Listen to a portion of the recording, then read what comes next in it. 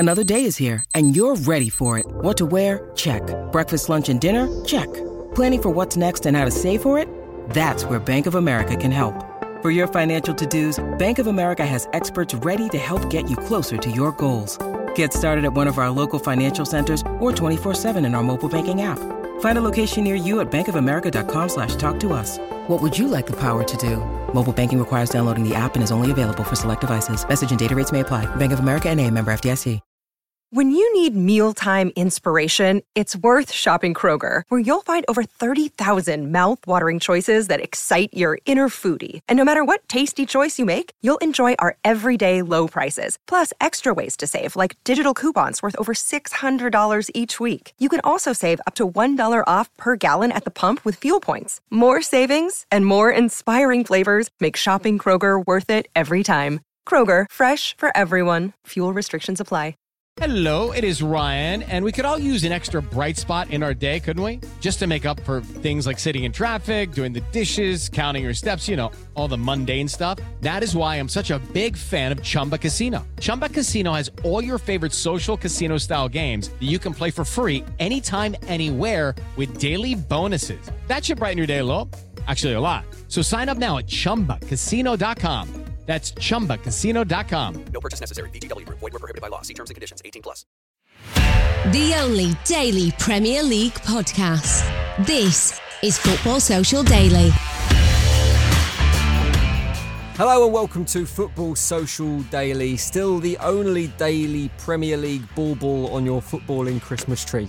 I'm Jim Salverson, and behind door number 7 on your advent calendar this weekend, we've got Niall McCorn. How you doing, Niall? Hi, Jim. I wonder where you were going with that then. It's a recipe for disaster this early on a Monday, but yeah, I'm good. I was going to say you pair were in my stocking, but I thought that would sound equally dodgy. Too far. Next, you'll be a bearded man sliding down my chimney.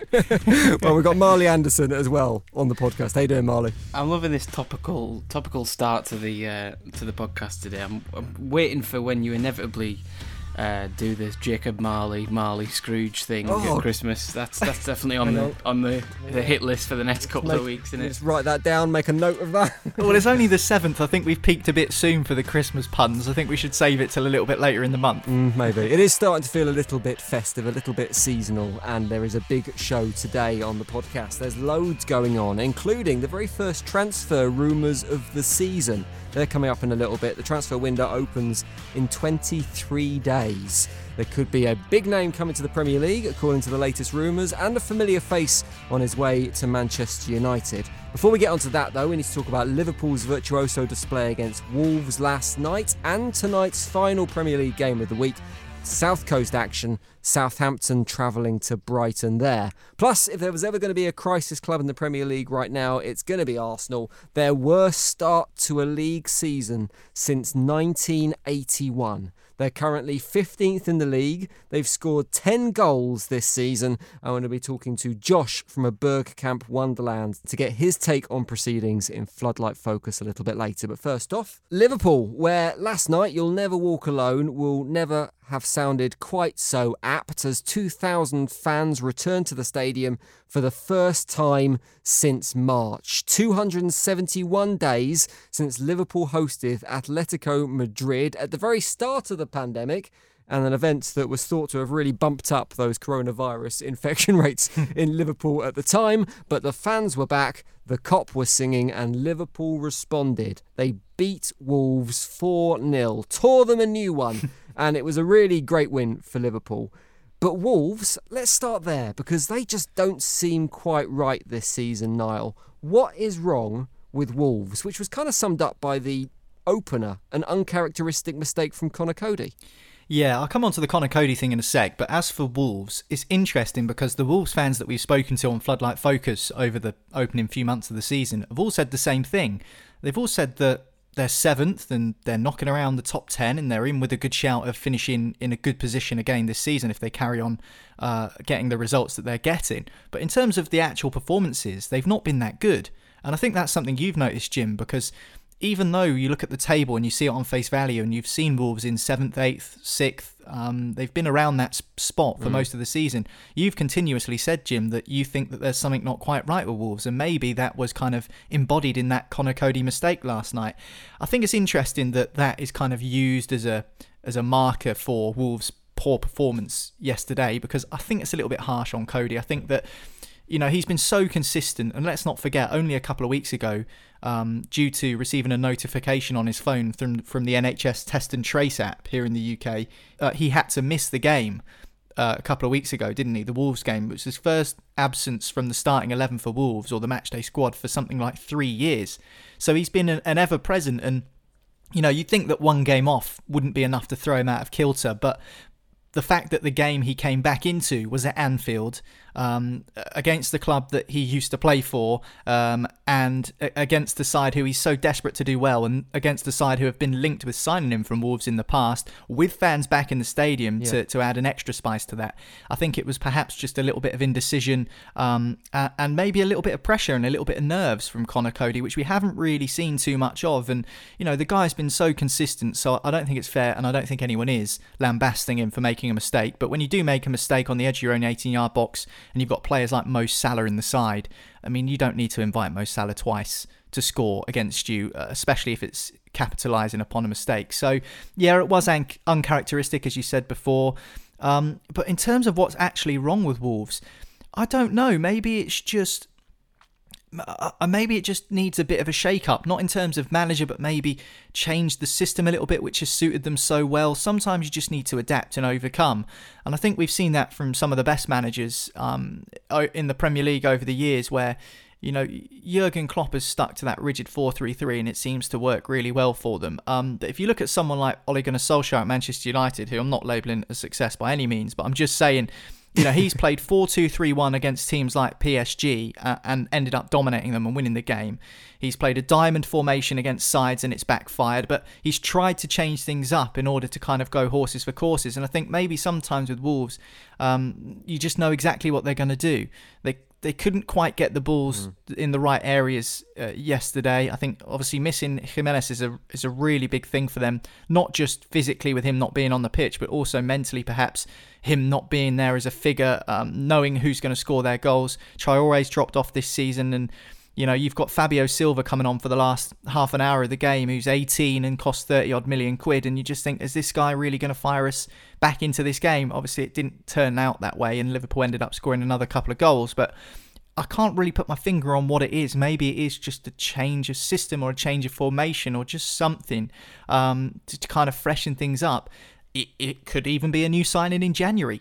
Who knows? It's tough to put your finger on it. I mean, the better team won last night. Liverpool were by far the better side. Wolves looked like they could have got something out of the game on the counter-attack, but they couldn't make it count when it really needed to. And Liverpool were incisive and clinical, and that's what's made them so dominant over the last couple of seasons. We've said for years that Wolves are probably better than the sum of their parts, that they perform above maybe what's expected. I wonder whether it's just kind of a little bit of equalisation, that those players that have been playing out of their skin for the past 3 seasons, Conor Coady and Traore and Jimenez up until his injury, have just maybe had that little dip in form at the same time, rather than playing above their expected level. But by no means is there a disaster waiting to happen at Wolves. As you say, their league position is decent, even if the performances haven't quite been at the level that we've expected in past seasons. I mean, last night, Marley, Wolves will have felt slightly aggrieved by the penalty that was awarded for them and then taken away by VAR, which is something we don't see very often. But ultimately, was that the right call? Yeah, I think so. From first glance, you were thinking that's definitely a penalty. With Mane putting his boot high and Coady going in with his head, but that's what VAR's for. It's the replay showed that Mane pulled away, Coady pulled out because he thought he was going to get kicked. I don't think there's any hint of he faked it or he dived or anything like that. It's not a dive, is it? No, especially when Jimenez got kicked head-butted in the head last week, and what's happened to him. You're definitely going to pull out of a challenge like that. Mark Clattenburg as well on Amazon Prime saying that he thought it was a yellow for Coady for diving. No. What is he talking about? I know he's refereed the Champions League final, but that was a joke. You can clearly see in the replay that Cody is expecting to get a boot to the chops or to the nether regions or something. He's expecting to get kicked by Mane. And so I think that's why he goes down. He doesn't dive. He slides on his knees and gets straight back up. Yeah, it's like he pulls out and I think he's in midair when he does it. So when you pull out, it affects your balance and he goes over. He doesn't appeal for it or anything. There's not a case of players running to the referee and saying, that's a penalty and that kind of thing. But it was good to see the referee, have a look at the decision and use VAR in the proper way and take that decision back. But that's what it's there for, and it's nice to actually see it used in a proper way. It was another strong performance from Wijnaldum last night, who contributed with a goal, and to all intensive purposes looks like he is going to be leaving Liverpool in the summer. Are you surprised they've not put more effort into potentially keeping him at the club now? It's weird, this one, because I think they have, and I think they've allegedly tabled a pretty good deal for Gini Wijnaldum to stay at Anfield. I think the temptation for Wijnaldum is the bright lights of Barcelona. And, we've seen Liverpool and Barcelona trade players over the last couple of seasons. You think Coutinho was the big one that left Anfield to join Barcelona, and then it didn't really work out for him there at the Camp Nou, and he ended up at Bayern Munich, and, no one really knows what's going on with him now. So certainly the attraction for Wijnaldum is Barcelona are interested in him. Reports that Real Madrid are too. I'm not sure about how serious Real Madrid are in signing Wijnaldum, but certainly Barcelona have the opportunity, because he's out of contract in the summer, to start talking to him from this January and offer him a deal. And I think that deal from Liverpool is still going to be on the table, and I think it's up to Barcelona to match that or improve that to tempt Wijnaldum away. I think the big temptation for Wijnaldum is that Ronald Koeman is the manager of Barcelona at the moment. Of course, Koeman, the former Everton and Southampton manager, and of course the manager of the Netherlands until recently. So Koeman and Wijnaldum seem to have a strong relationship, a strong working relationship as player and coach, and Wijnaldum, I think, has improved loads. I mean, he was a good player at Newcastle, but for some reason when he went to Liverpool, he's become a totally different beast. The goal he scored last night was absolutely brilliant. Even though you could telegraph it, the goalkeeper had no chance with that. I mean, just the way he kind of started it outside the post and just curled it into the top bins. Brilliant finish. And, that's the sort of player that he's turned into. You think of those two headers in the Champions League against Barcelona, those two goals rather, that set them on their way for that 4-0 victory, which is incredible. It really, really was an incredible victory for them on the way to winning that Champions League when they won at Anfield. And, Barcelona's a different challenge for him. He's won the Champions League at Liverpool. He's won the Premier League at Liverpool. I mean, is there really much more he could have done at Anfield in his time there, apart from stay there and do it again and do it again and do it again? But maybe he just wants a bit of a change of scenery, challenge himself in a different league, possibly play with Messi. If Messi stays there, we don't know. He could be off to City, he could be off anywhere in the summer, so we're not even sure about that. But there's a chance there to play with one of the best players that's ever laced up a pair of football boots. So lots of temptations there, I think, for Wijnaldum, and I think that's probably the reason why he's biding his time as to putting pen to paper on a new Liverpool contract. I personally think he will leave. I think if he was going to sign a new deal, he would have done so by now. But allegedly, the deal on the table for Liverpool is tempting, but I think Barcelona, we've seen their wage structure. We know what they're prepared to pay their players. I don't think it matters, because for some reason they can afford to pay players the most money of any team in Europe and still not really suffer any problems with FFP or financially or anything like that. At least that's the way it seems from the outside. I don't want to, throw any false accusations around, but certainly some of the wages that players are on at Barcelona would tempt any player, no matter what the level. So, yeah, I think Wijnaldum's probably going to be off, but he couldn't have done any more. He is going to be missed when he leaves, and, I think that Liverpool will have an eye on who possibly to replace him. And you look at the likes of Curtis Jones, who started 6 out of the last 8 Premier League games, started again last night against Wolverhampton Wanderers. Handmade player from the academy, probably saves Liverpool a little bit in the pocket as well in terms of wages. They don't have to fork out a transfer fee. I'm not saying he's the natural heir to Gini Wijnaldum, because Wijnaldum's moulded himself into a very good player, but Liverpool do have options. They might not even have to dip into the transfer market after all.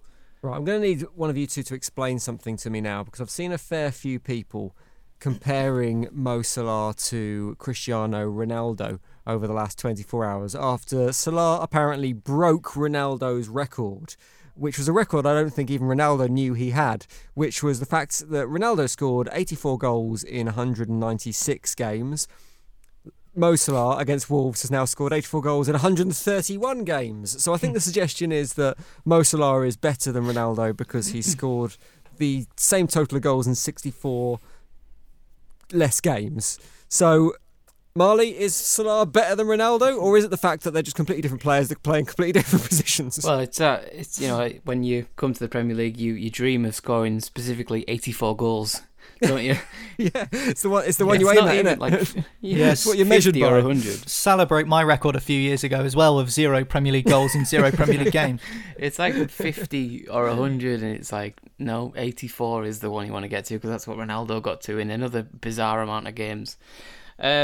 But as for the comparison, I see it because they're both wingers and blah blah blah, and they both score goals and what have you. But they're completely different, because I think when Ronaldo was in the Premier League, he a couple of years he needed, where he was basically a rookie. He was only in his third professional season, I think, when he joined Man United.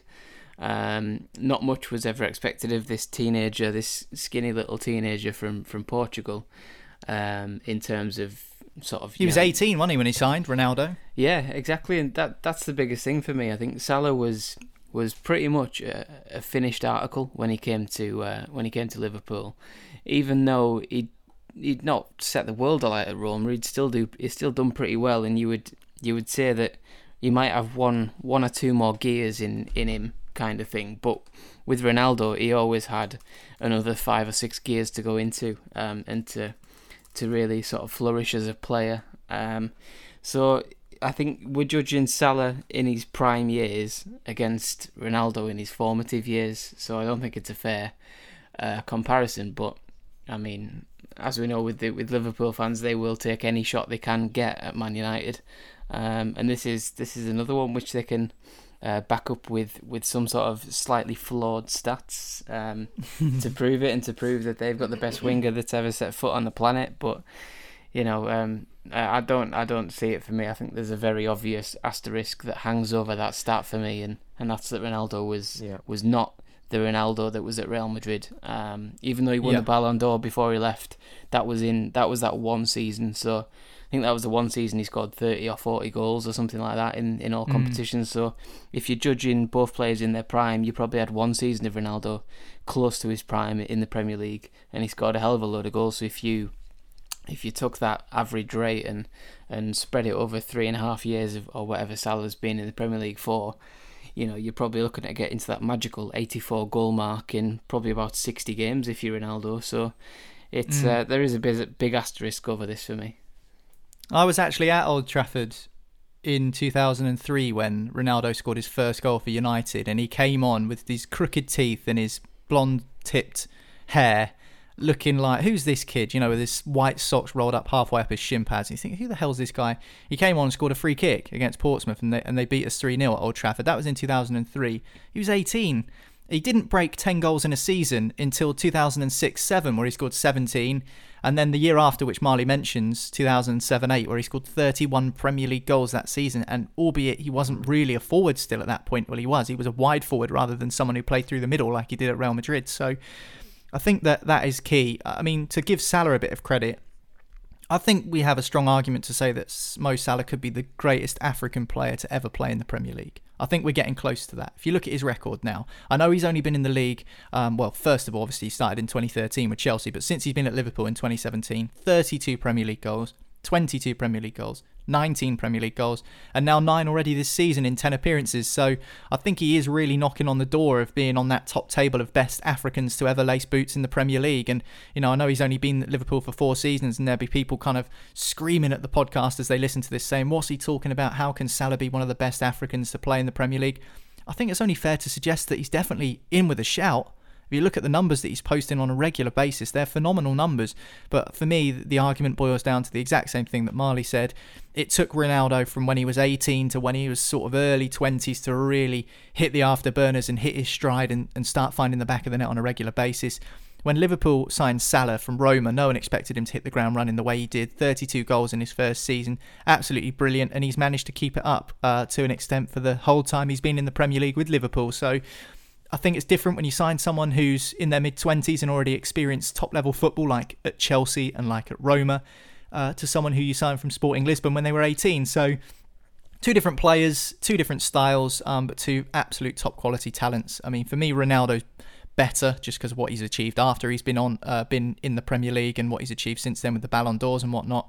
But in terms of purely Premier League form, if you're comparing the two, I don't think it's too separate from the two of them, if that makes sense. I think it's pretty close between the two of them as between who's been better in the Premier League. Undoubtedly a superb player. It's just a very, very strange comparison. Let's see who's next to get the magic 84 goals that everyone wants. Finally, just to wrap up this little section of the podcast, it's a three-way title race for me at the moment. I know fans of other teams would probably argue they're still in the race, but if you look at Spurs, Liverpool, Chelsea, they're the ones that seem to be leading the line in terms of a Premier League challenge. Who's in the driving seat at the moment? Who out of those three do you back to potentially go on and win this thing, Marley? Well, as of right now, the team in the driving seat is Spurs, because I think they are still top of the league, aren't they? Well, let's not get this wrong. We know what happened last time. I'm not making any comment whatsoever. So Tottenham are top of the league, 24 points, but they've got a goal difference of 14. Liverpool, 24 points as well, goal difference of 9. Chelsea, 22, then Leicester City, 21, Manchester United, 19, etc., etc. Yeah. So yes, currently Spurs are top of the league on goal difference. Well, there you go. So, I mean, in the driving seat right now is Spurs. But obviously, if you're looking at who's the most likely to win it, you're probably looking at Liverpool's experience. You can probably always say as well that Liverpool have got players to come back and they've got experience of managing, Champions League and Premier League sort of schedules with playing twice in the week. Spurs play on a Thursday, which gives them less time to recover sometimes, especially when they get to the quarterfinals and draw someone who's fell out of the Champions League. They're going to play a stronger team in the Europa League, and that might affect them in the league the following Sunday. But as of right now, I think Spurs are top, so it's theirs to kind of to blow or to do a Spurs as they have done in recent years. But in terms of who's most likely, I would say probably Liverpool still. I still think they still look a top side, even though when you take out the defenders and the players that they've lost, and even the goalkeeper, I think they attack so well that they're always going to cause problems for teams, and it's a case of if they concede 2, you wouldn't back against them scoring 5. So it's one of them where I think they've got to have a dip for them not to be the favourites. But as of right now, I think Spurs are top of the league, so they're the ones to knock off that perch. For me, I think Liverpool, you have to be a little bit foolish to look past them winning back-to-back Premier League titles. But I still think Chelsea, as I've said all season, are in with a great shout. They are, for me, the team that is improving week on week at the moment. So I wouldn't rule them out yet. Who would you say, Niall? Who's your favourite for the title at the moment? It's tough. I mean, if you're talking about who's so close, yeah, it really is, and that's what's making this such an exciting season. And we're not even talking about Manchester City in the picture at the moment. If we're talking about those three teams, Spurs, Liverpool, and Chelsea, who's in the driving seat? Marley's right. Tottenham are top, so surely they are in the box seat. But I think Liverpool, for their experience of winning the league last season, their experience of being top of the table pretty much every week for the last 2 years. I can't look past them, as you say, Jim. I think just the experience that some of their players have got, the hunger, the desire.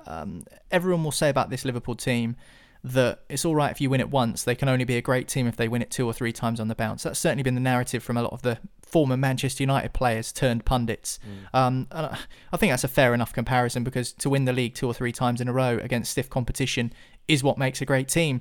And I think Liverpool are a great team, and I think that they are determined to prove that. And I think that for me, they are the side still to beat. Chelsea, again, they've got experience of winning the Premier League. Tottenham don't, but Chelsea's players now haven't won the Premier League as a group of players ever. I mean, you look at the players that are in the squad from the side that Chelsea last won the Premier League with, let's just say the players that were under Antonio Conte when Chelsea last won the Premier League. How many of those players are still there? I mean, Courtois not in goal anymore. The only one really I can think of is N'Golo Conte. And the rest of them, I can't really think. I mean, Willian's gone, Pedro's gone. So if you're talking about the players that were there, Diego Costa's gone. You're talking about the players that were there when Chelsea last won it a few years ago, and the players that are there now. It's like a totally different squad and a totally different side. So Chelsea probably don't have the experience. The club has got the mentality, but do those players? Certainly, one thing you can't deny is that Liverpool's players do have the mentality to go on and win it again. And for me, I just can't see how they won't be in with a shout come the end of the season. Only a quarter of the way through, still plenty of time to go. And as you point out, Niall, Manchester City not even being talked about at the moment, but a couple of wins and they're right back in the mix. We're going to turn our attention to mid-table next, because tonight Brighton face Southampton. We'll preview that game next on Football Social Daily. Football Social Daily. Subscribe to the podcast now so you never miss an episode. To hear the latest Premier League news for your team, just ask Open Sport Social. Welcome back to Football Social Daily. There is Premier League action tonight. It is the South Coast derby that Niall refuses to acknowledge as a South Coast derby. Stop. It is Brighton versus Southampton. Two teams that you would have put on a similar level maybe last season. But this season, I think it's fair to say that Southampton are... Now, I'm going to ask this question to Marley because I know Niall won't like it. Southampton are overachieving this season, Marley. Yeah, I think that's fair enough to say. I think a win tonight will take them 5th. So I think at the minute, I mean they're 8th. They'd probably say that's where they'd love to be at the end of the season. Maybe they'd take a top 10 finish. But to be 5th after 11 games after tonight, if they beat Brighton, then that is a hell of a start to the season, especially without Danny Ings for the last 2 or 3 weeks. I think Hasenhüttl's doing obviously a great job, as we've talked about a lot on the podcast in recent weeks. But they're starting to get the fruits of what they've of what he's started to sow there, and we're now starting to see a team that is a bit more respected in terms of when you go and play them, you know what they're gonna do. You're in for a tough game. You've got to be clever with possession. You've got to get your tactics right to avoid that pressing game that they play so well. And if you can survive that, and you can not give away free kicks in stupid areas which James Ward-Prowse is gonna hurt you from, then you're in a position to beat them. But it's a lot of things you've got to do to stop them playing, and to stop them having that success that they've had in the past 9 or 10 weeks, because they've been excellent at the start of the season. And it should be a good game tonight in terms of watching it. I think both teams play the proper way. They like to dominate possession and pass it around on the floor kind of thing. There's not any hoofing it up towards a target man or something like that. So it should be a decent game. But I mean, it's absolutely not a derby, is it? Let's be honest. I'm fully in that boat on that one. It's not a. It's technically a geographical derby, but there shouldn't be a bloody rivalry there at all. I'm not having that. Are West Ham rivals with MK Dons? As much as we are with anyone else, I think, probably, yeah. Yeah, well, there we go then. There's your answer. Yeah, by the judgment that everyone hates West Ham and West Ham hate everybody else, then absolutely. I heard you Googling there now to check how far away MK Dons I'm guessing was. It's 50 miles. I'm guessing it's 50 probably miles. not far off, maybe a little bit further. But, I mean, we talked before the season started quite a lot about Southampton, how they'd be in trouble if Danny Ings got injured. And here we are, 10 games in. Danny Ings has been injured for 5. They've done really well without him. You've got to give them credit there, Southampton, Niall, for coping without a player that was deemed their star player pre-season. Yeah, definitely. And I think that the key will be if they can keep that up when Danny Ings does come back. Because as soon as he comes back, all the focus will be back on him to say, right, okay, we got Ings back. Now we can just sit back and relax and let him take charge of scoring all the goals. And sometimes it doesn't work like that, especially when players come back from long-term injuries where it's difficult for them to get back used to the pace of the game again. And sometimes players have a tendency to try too hard to try and carry on where they left off. And I'm not saying that's going to happen with Danny Ings, but there's a chance that Southampton, could end up that way, and they need to be wary that doesn't happen. I think overachieving is a good way to describe it. I think, if I'm being rational and fair here, then yeah, they are overachieving, but they've deserved to be where they are. They've deserved to be an 8th. They've put in good performances. They've managed to do the job without Danny Ings, who's their key goal scorer. Everyone said they were going to crumble, and I think that's good incentive for them, actually, to be fair. The more people that say, well, Southampton are nothing without Danny Ings, what does that tell you about the other players? I mean, what does that say to them? If that's the narrative coming from the press and the supporters of other clubs, Southampton are finished when Danny Ings aren't playing. I mean, surely that gives some of those other players a bit of motivation to go on and prove the doubters wrong, so to speak. So, yeah, I think they'll be excited when he's back. But certainly, I don't think that we'll see them finish any higher than they are. I mean, a bit like West Ham. I don't know how you feel about this. West Ham have played well. Southampton have played well this season, but it still feels that 5th is a little bit flattering to deceive. I think they'll probably beat Brighton tonight, to be honest. We've said about Brighton's problems with chances created. I think if Brighton could finish their chances, they'd be in a similar position to Southampton. I really do. And let's not forget that they've played some Big Six sides already, and we're only in the opening 2 or 3 months of the season now. October, November, December, and they've already played a fair chunk of the top 6, Brighton. But the problem is that they've got is against the non-top 6 sides, the sides that they'd be expecting to pick up points from, they've not been doing so. And it's all well and good performing well and playing well and looking like you're a good side, but if you can't score goals, you're not going to win any football match. It's the biggest cliche in football. You can't win a game without scoring goals. And this is the same argument about Tottenham. Yesterday I heard Jamie Redknapp on the TV saying that Tottenham are an ugly watch under Jose Mourinho. There's nothing ugly about scoring goals. There was nothing ugly about Son's goal yesterday and Kane's goal against Arsenal yesterday. But, I mean, if that's the case, the whole point of beautiful football is scoring goals. You can pass the ball around as much as you want. If you can't find the net, then you're in trouble. And I think that's what Brighton's issue is. So they need to really take their chances tonight against Southampton, because if they don't, I feel that they'll get beaten again. That's going to be a real problem because Neal Maupay is out tonight. So that's going to cause them problems, Marley. I mean, they were struggling to score goals before. It's really difficult to see how they're going to score goals without their main man playing. Yeah, that's the age-old problem, isn't it, for Brighton? I think even when Maupay's playing, could you ever sort of be confident enough? Would you ever put a bet on Neal Maupay scoring in a game and be confident it's gonna return you something? Because he tends to score sort of intermittently. He kind of sometimes he'll get a couple in a game and then he'll go quiet for 3 or 4 games, and I don't think he's really got the consistency to be a guy who gets you 15 or more a season. If you look at Danny Ings scoring 21 or 22 last season in a team in Southampton who didn't finish particularly high and were in a little bit of trouble for most of the season, it's not beyond reason that you can expect one of your strikers down in those parts of the league to score you a lot of goals. I mean, look at Bamford at Leeds. He's banged in 7 or 8 so far this season. So Brighton need to sort that out. I don't know how they're going to do that. I mean, obviously you would look at a signing, but you've got to go and take a gamble on someone else and see if they can do it, because I mean, Welbeck, Welbeck's only 10 minutes away from getting an injury at any point in his career. Even though he played last week, I think he scored in his last game. He's going to do a hamstring as soon as he plays, so he's going to be out soon. Maupay's gone for tonight, and then you're back to square one, because I think Brighton play enough and they create enough chances to score goals. They just need someone to finish them off regularly, and I think that'll come unstuck. That's what'll make them come unstuck against Southampton tonight, I think. Yeah, according to the Premier League stats as well, Jim, just quickly, Brighton have created more chances than West Ham, Leicester, Arsenal and Wolves this season, and also more big chances than Southampton. So I think we are probably accurate in saying that if Brighton can find someone to finish for them, they might be all right. Brighton haven't beaten Southampton in the Premier League since their return to the Premier League yet. You've already nailed your colours to the mast, Niall. You're saying a Southampton win. Marley, can you see it going any other way? I can.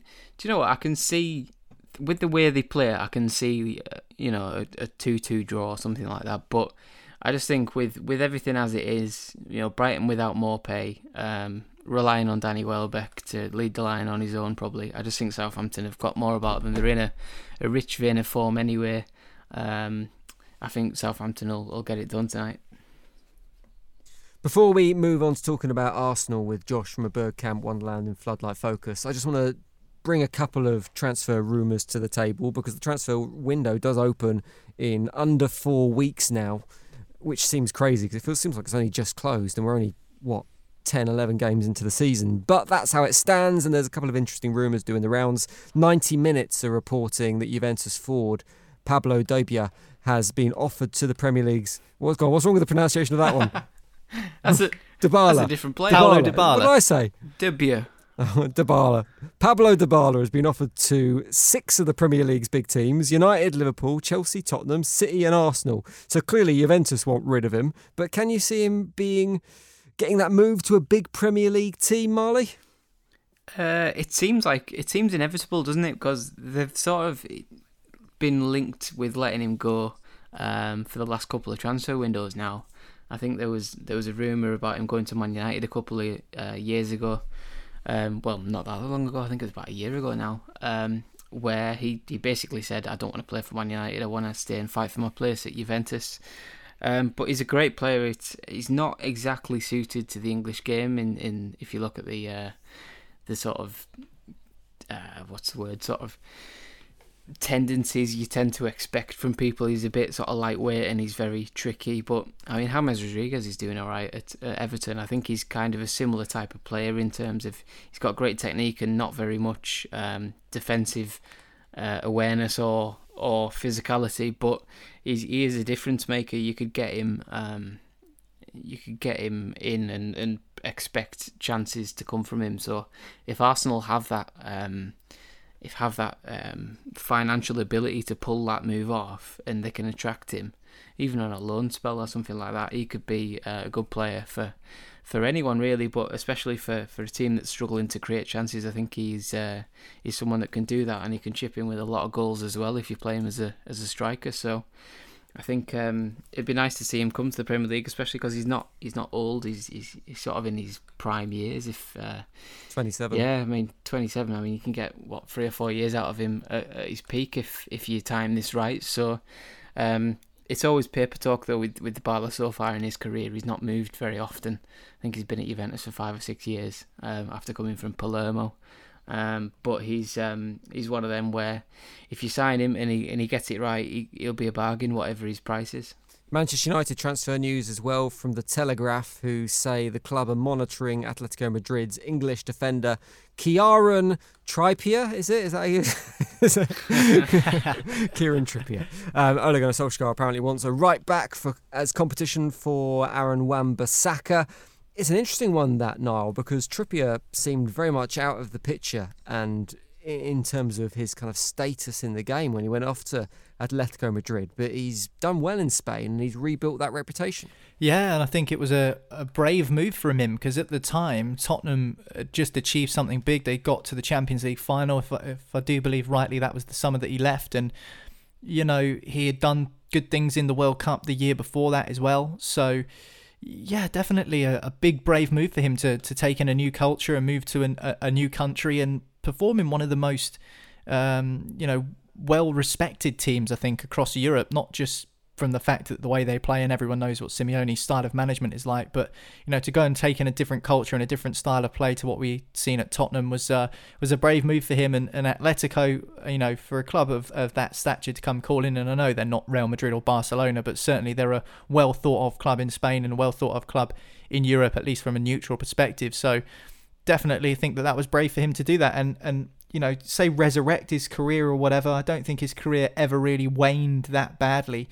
I do think his defining moment was scoring that free kick in the semi-final of the World Cup. Everyone will remember that, even though England ended up going on to lose the game. So I think he was 30 now, or over the other side of 30. So, you know, it was the right time for him to move on and try a new challenge. I think that's a difficult thing to do when you're sort of in your mid-30s, let's just say, travelling abroad to try and break into a first team of a side like Atletico. So what's interesting for me here is, regardless of whether Manchester United are interested in signing Trippier or not, Aaron Wan-Bissaka, I think, has been really, really good this season. I think he's been one of Manchester United's better players this campaign so far. And although he's not the attacking fullback that perhaps Manchester United fans want, defensively... I was going to say, isn't Trippier a more Manchester United player? For like, you know what I mean when I say that? For sure, but I mean, if you're talking about Manchester United's style, Gary Neville wasn't the most attacking fullback in the world. You know, and Wes Brown wasn't the most attacking when he played left back on the other side, and John O'Shea sometimes played left back as well. And you know, they were kind of more geared towards being defensively sound and let the wingers do the work. You think Neville had Ronaldo and Beckham in front of him. Now, if you're talking about players to put balls into the box, it would be those two, wouldn't it?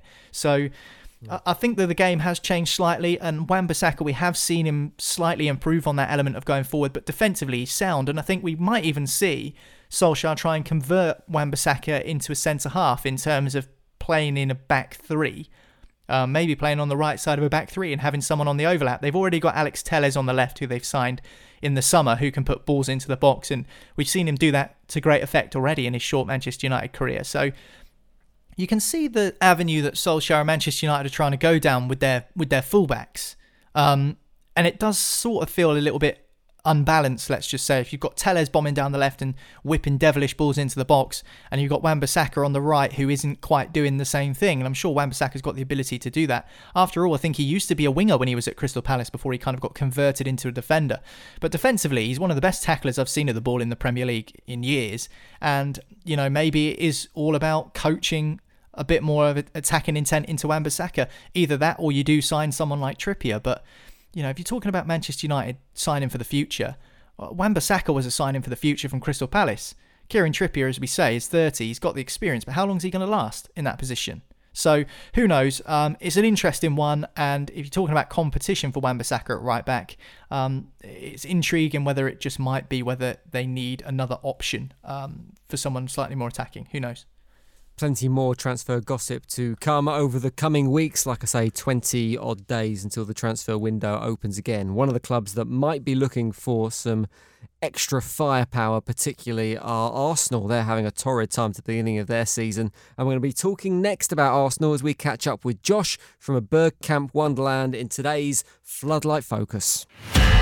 Football's Social Daily. Find more great sport at sport-social.co.uk.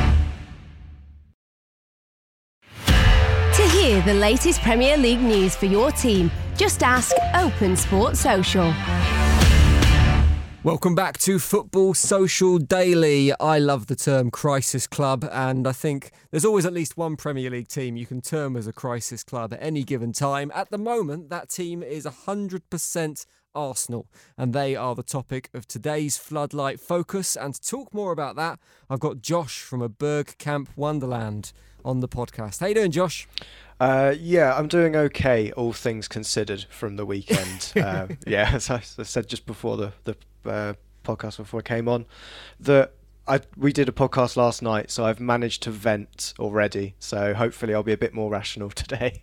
You're feeling a little bit calmer about things. Okay, well, I mean, there's so much to go at where, as Arsenal are concerned at the moment. But my first question is, what's going on with Aubameyang?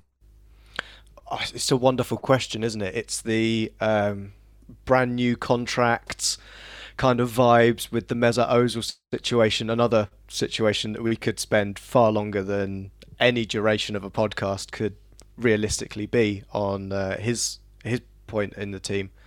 But on Aubameyang, I get incredibly frustrated with him, mainly for his demeanour. I know it's a terrible thing to say from a football fan who should look at, you know, the statistics that we're not creating enough chances, but as soon as we gave Aubameyang the captain's armband, there was that heightened responsibility, and we're not seeing, from a fan's point of view, a captain trying to rally the troops, get the team, you know, playing a little more. We're seeing a more dejected figure, which when you are, I think I saw the stat of we are 92nd in the entire EFL pyramid for creating chances this season. Wow. That's going to put, you know, it's going to frustrate any striker in any system. And, you know, when you've got such a world-class talent like Aubameyang, it is frustrating that we're not supplying him the ammunition he needs to go and get the goals. Even with the lack of chances being created, though, does it feel like he should be contributing more? Because I didn't think you were bad at the weekend in terms of creating those opportunities, but he just seems like a striker that's desperately short of confidence at the moment. He does. One of my biggest frustrations, I wouldn't say I'm the biggest Aubameyang fan in general. Obviously, love him at the club.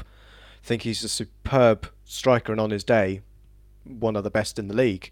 But one of the things that frustrates me is the movement he makes isn't always necessarily the best. I know our midfield isn't the strongest, but the forwards have got to at least help them out a little bit. There are moments in the game we saw at Spurs where Xhaka's on the ball and there isn't an option for him. And we all know that if you press Xhaka, chances are he's going to turn the ball over.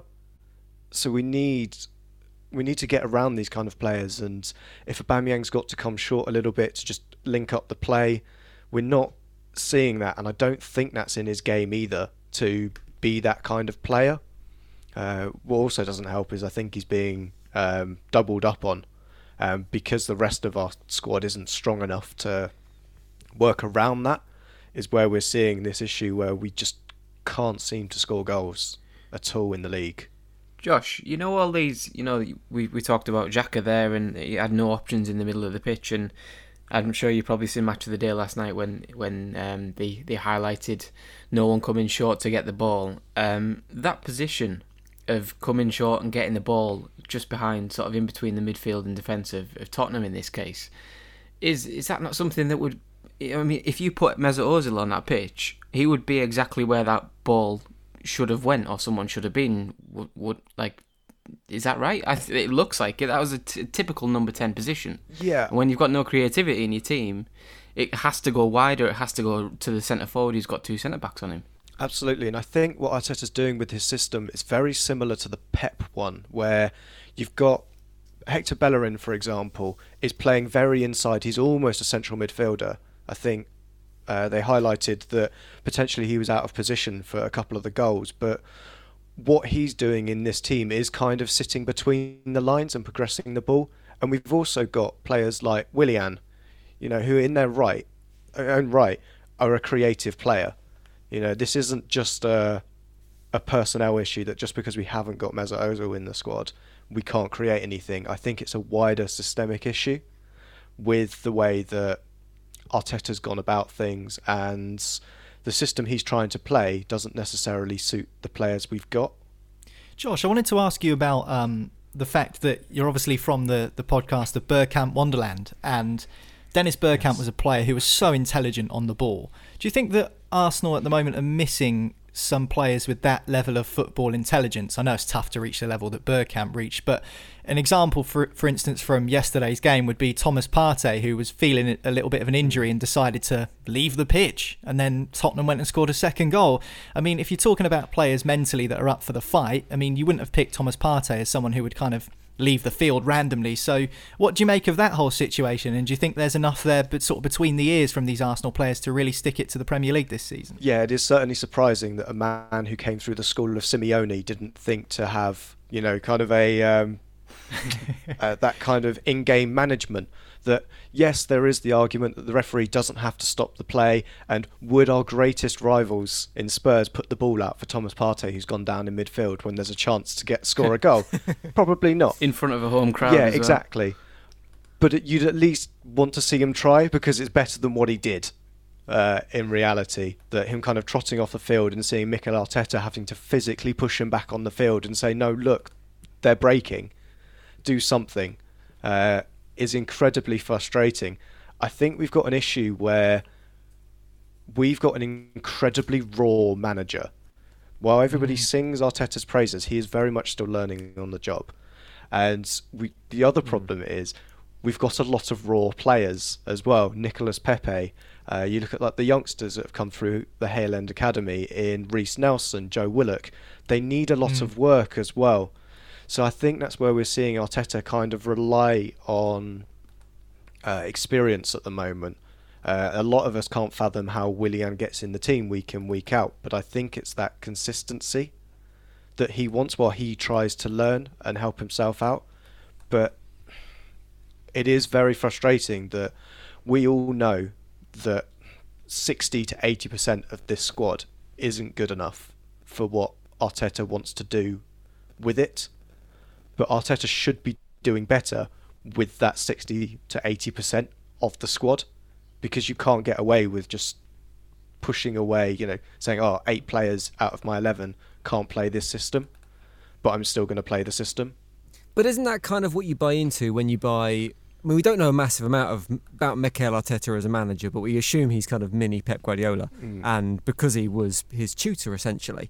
And what you get with Pep Guardiola is you get an incredibly stubborn man who has a philosophy and refused to bend from that philosophy. So to expect Arteta to go into a football club and play a style of football that he doesn't want to play, but that suits the players he's got, is maybe a little bit foolish, which leads me to think that the board at Arsenal maybe have got a long-term vision there and aren't going to do anything rash at this stage because they need to back Arteta. And I heard someone comparing Mikel Arteta to Ole Gunnar Solskjaer recently, and for me the fundamental difference there, apart from ability, is the fact that Solskjaer's been hugely backed by Manchester United, but Arteta hasn't had that opportunity yet. So is it a case of just being patient, putting up with the storm for the time being, giving Arteta the money to bring the players in he wants, and then seeing what happens in maybe 24 months? Yeah, I think the players that we've seen come in and working under Arteta, the likes of Thomas Partey and Gabriel, who I think is, rather biasly, probably one of the best centre-backs in the league at the moment in terms of current form, because he's just come in and hit the ground running and been superb for us.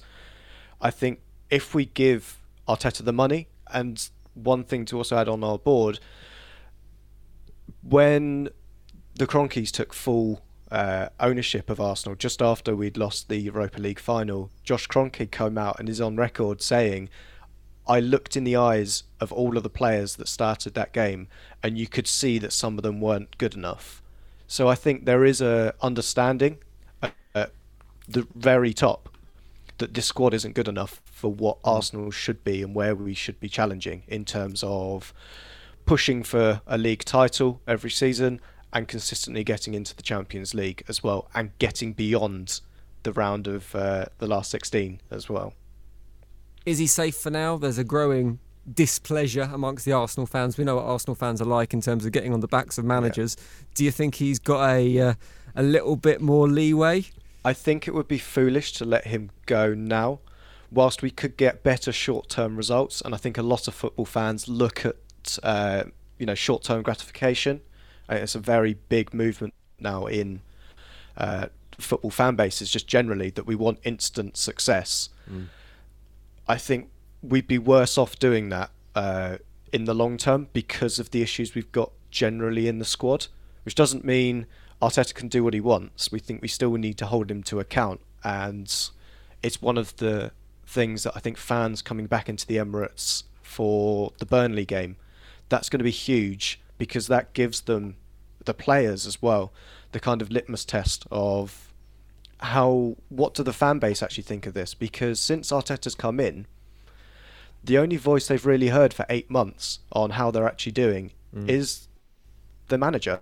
And how often can you say that in football, that the only voice you hear for an extended period of time is them? We'll have to wait and see. It's certainly never dull at the Emirates Stadium, so I'm quite enjoying seeing how it pans out over the next couple of months. Josh, if people want to find out more from the Bergkamp Wonderland podcast, they want to listen to a slightly more measured opinion from Arsenal fans than maybe they have a reputation. You didn't hear him yesterday. Yeah, that's true. Not listening to yesterday's. Where can they find you, Josh? You can find us on Twitter at the AFC Podcast, and we now aggregate out to everybody, so you can find us on YouTube, Spotify, we're on Twitch as well, so we go live after almost every Arsenal game, probably about 15 minutes or so now after the final whistle goes, just because there's so many Arsenal podcasts now. We want to try and get in and make sure people can get hold of us, and we do a podcast every week that is sometimes live, sometimes it's pre-recorded depending on the guests we've got. But yeah, you can find us, just search a Bergkamp Wonderland in however you get your podcasts and you will find us. There you go. Go and check out Bergkamp Wonderland, Gunners. And that is it for Football Social Daily. You can find us in all those places as well, apart from Twitch. We're not that modern yet, but you can search Football Social Daily to find us there. Click subscribe so you never miss an episode. That is it for today's show. Thank you, Josh. It's been an absolute pleasure. And cheers, Marley and Niall. Cheers, guys. Thanks. Cheers, guys. Thanks, Josh. And we'll see you next time on Football Social Daily. Football Social Daily from Sports Social. Find us on Twitter at The Sports Social. It's time for today's Lucky Land horoscope with Victoria Cash. Life's gotten mundane, so shake up the daily routine and be adventurous with a trip to Lucky Land. You know what they say, your chance to win starts with a spin. So go to LuckyLandSlots.com to play over 100 social casino-style games for free for your chance to redeem some serious prizes. Get lucky today at LuckyLandSlots.com. Available to players in the U.S., excluding Washington and Michigan. No purchase necessary. VGW Group. Void where prohibited by law. 18+. Terms and conditions apply. Hello, it is Ryan, and we could all use an extra bright spot in our day, couldn't we? Just to make up for things like sitting in traffic, doing the dishes, counting your steps, you know, all the mundane stuff. That is why I'm such a big fan of Chumba Casino. Chumba Casino has all your favorite social casino-style games that you can play for free anytime, anywhere with daily bonuses. That should brighten your day a little. Actually, a lot. So sign up now at ChumbaCasino.com. That's ChumbaCasino.com. No purchase necessary. VGW Group. Void where prohibited by law. See terms and conditions. 18+.